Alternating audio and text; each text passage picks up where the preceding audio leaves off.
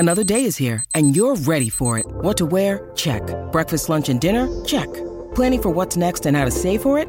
That's where Bank of America can help. For your financial to-dos, Bank of America has experts ready to help get you closer to your goals. Get started at one of our local financial centers or 24/7 in our mobile banking app. Find a location near you at bankofamerica.com/talktous. What would you like the power to do? Mobile banking requires downloading the app and is only available for select devices. Message and data rates may apply. Bank of America NA, member FDIC. Well, it's been a while since we focused on Perth Glory, but their bid for the finals is gathering pace on the back of an enviable home record. And on Sunday, they ground out a point in a goalless draw with Melbourne Victory to set up a seismic clash with Sydney FC this coming weekend. Just 1 point, of course, separating the Sky Blues in 6th from Glory in 7th. Let's talk now to Glory head coach Ruben Zadkovich. Evening, Ruben. G'day, mate. How are you? Yeah, very good. Broski's here as well. Ruben, I did love your quote on Sunday. A proper old-school game of football, a shitty pitch away from home against a good team and a big club. And it was too, and you really had to dig in for that point, even though you had chances of your own to win it as well. Yeah, it was we'll call it how you see it. That's what I'm good for. I think it was a game where if I knew the state of the pitch was like that before we got there, our game plan may have been slightly different. So we had to adjust on the run, and I think Victory were definitely more prepared and set up, with a tight 4-4-2 and played to the conditions a little bit better than us. Took us a good 25 minutes or so to settle and had to make a little bit of a tactical change to kind of put us in the contest. But I was super proud of the way my players adapted on the run and the way they showed resilience, which is exactly what we need at this point in the season. Just speaking on that resilience, I mean, your home form has been incredible and the away form, when you look at that, obviously a lot less so, but, that's your second consecutive draw on the road where you have shown that character and that resilience. Is that something that you're trying to bring in to try and get these wins and turn that away form around? Yeah, definitely, mate. I think, it's been a very interesting journey for us as a group. I mean, there's a lot of changes to our squad and a lot of guys that are new to Perth, and the travel is certainly something that's hit a few of them pretty hard. And I think, they weren't so prepared mentally for it. And I think the longer the season's gone, the more they're growing into those performances. I think the other funny thing about football is we've had some really good performances away from home where we've, dominated possession and dominated chances on goal. The Western United game springs to mind first of all. And not got anything and lost because we've conceded either whether it be from individual mistakes or a set piece or something, which we know we need to do better, but hasn't really been a phase of play thing. So, and then we haven't got anything. And then on the weekend, there we are. I thought our performance wasn't great at all, if I'm honest, in terms of our phase of play and us trying to build up with the ball, but we get a point out of it. And I think, resilience is something that this team's shown a lot of times. I think that's, I think 5 times or 6 times this season we've come back from losing positions to get points. Away to Wellington, we were 2-0 down, up there in a very difficult rural ground and came back to 2-2. And again, that's a game we finished with, a lot more possession and a lot more chances on goal and probably should have won in the end. So there's been a lot of performances where we didn't get the result.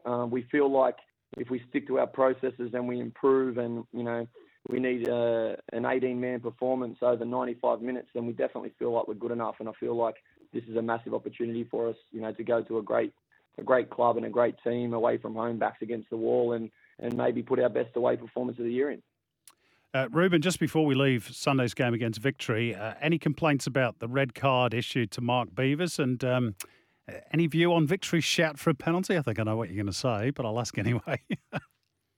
Yeah, look, the penalty one, to be honest, I haven't seen too many angles of the penalty. I've had a few people say it looked like a penalty and a couple of guys on pitch say that it looked more like a dive. I think it was probably a mixture of both. It's probably one of those situations where, had the ref given a penalty, it definitely wouldn't have been overruled. And we've had a couple this year that have gone the other way on that. So how it's called on pitch obviously can then make it a little bit in that grey area where is it clear and obvious to the VAR, of which they thought that it wasn't. So I think we probably got a little bit lucky in that case that the on-field referee didn't give it. However, like I said after the game, I do feel like too much we're talking after every A-League game about, whether it be a red card or a penalty or a decision from a referee. And I do firmly believe that the more the referees stay out of those big moments, unless it's clear and obvious and unless it's a glaring foul or a glaring, card, then I feel like erring on the side of staying out of it is important. And I don't feel like that was a game-changing moment. I felt like it was a really hard-fought draw away from home. And, so that's probably my view on the penalty. I think the Mark Beavers one, I'm a little bit firmer on my views. I feel like, I think it's only a minute or two into the game. He makes a foul in transition and it's a yellow card. And if you're going to start a game and a contest like that with a yellow card that early in a game for a pretty soft transition foul, then you have to be consistent. And that means that every transition foul that's on halfway needs to be given a yellow card that looks like a dangerous situation. And of course it wasn't. So he books him early on in the game for a very soft foul. And then late in the game when there's, 10 players from each team in a push and shove, where there wasn't much pushing, there wasn't much shoving, there wasn't any striking, there wasn't really any aggression in it. I feel like a tougher referee or a referee who wants to stay out of it a little bit, he maybe does exactly the same thing, calls the same players after the melee. He calls the captains to the melee and then says, fellas, you've got a minute left of football. Let's get the corner done and finish the game. And there's no need to go and then send a player off for something that he didn't really do. So that's my view on it. But then again, I am old school. I think all yellow cards should be play on anyway. So you and Daniel McBreen, by the way, especially the way you used to tackle me. Yeah, look, I just feel like we go too far the other way. Every week we're talking about red cards and suspensions and referee decisions, and I'd love for it to be. That's true. It should have been spoken about the football, to be honest. It should have been spoken about how Victory played really well at home and probably had the better of the game, and then Perth Glory showed a lot of character to get a point, and it shouldn't really be about referee decisions. That's what I feel. Agree, mate. Couldn't agree more, actually. Look, just looking at Adam Taggart, you mentioned post-game on Sunday that he's carrying a groin niggle at the moment.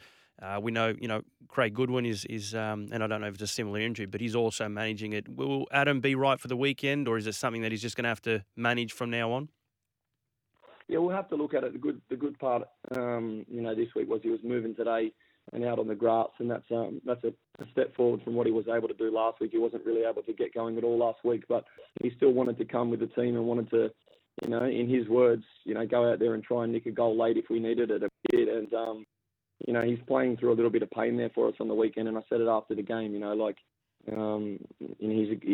loves this club. This is his hometown club, and he's been a great pickup for us. And albeit we haven't really seen the best of him, if I'm honest. He came in, with a few niggles here and there, and he picked up a slight quad strain early, and then we've kind of been playing catch up with him ever since. And he's working really hard. He's working really hard with our medical team. But if I'm honest, it'll be one that's penciled in for a really good pre-season, and I think we'll see the best of him moving into next year. But if we can get a good week's training into him and get him on the pitch on the weekend, then one thing we know about Tags is he knows how to score, and I think the dangerous thing for other teams at the moment is they need to be looking at the amount of times Tags has been in a position to score. And for as long as those percentages are high and he's had his chances, I know that the goals are coming. And for as long as his attitude is how it is at the moment, where he's willing to sacrifice for his team and his club, then he'll lead our line if he's fit.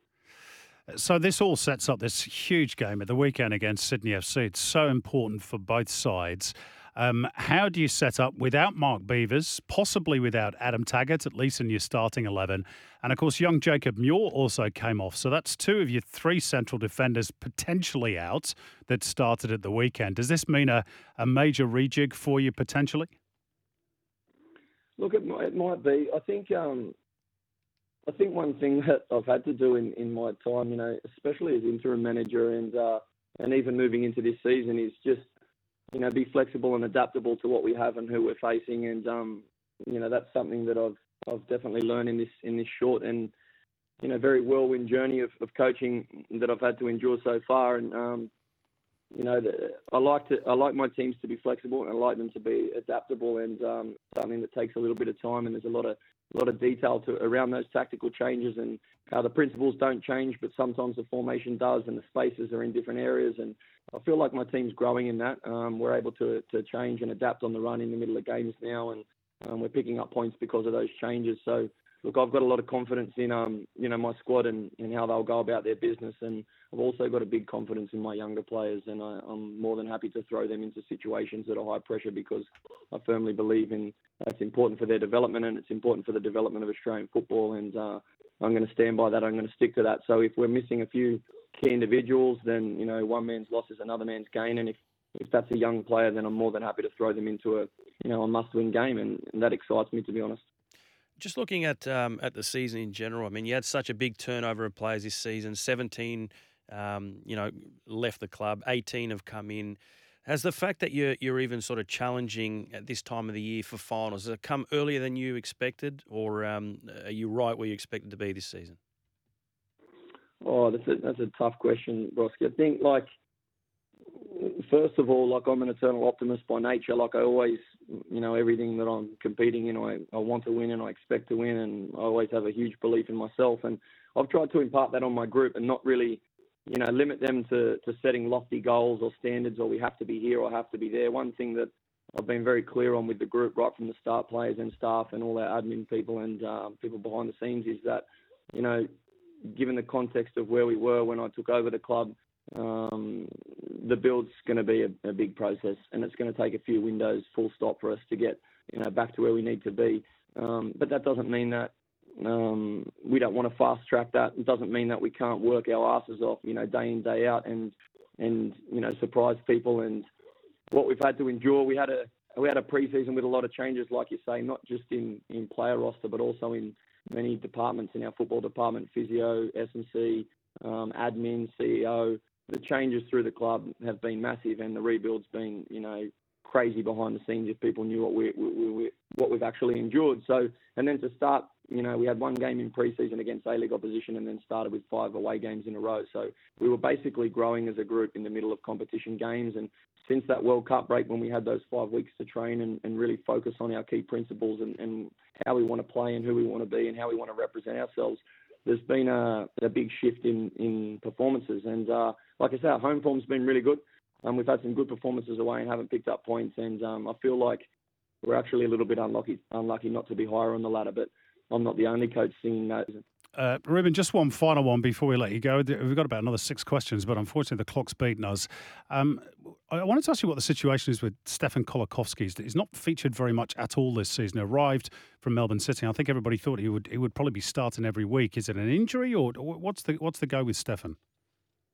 Look, it's a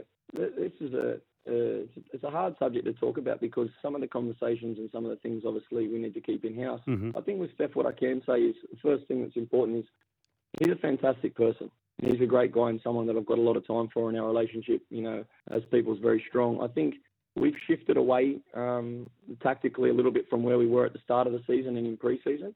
And, we've spent a lot of the year in a back three with wing backs, and that's not necessarily suiting Steph, if I'm honest, and that's not his fault.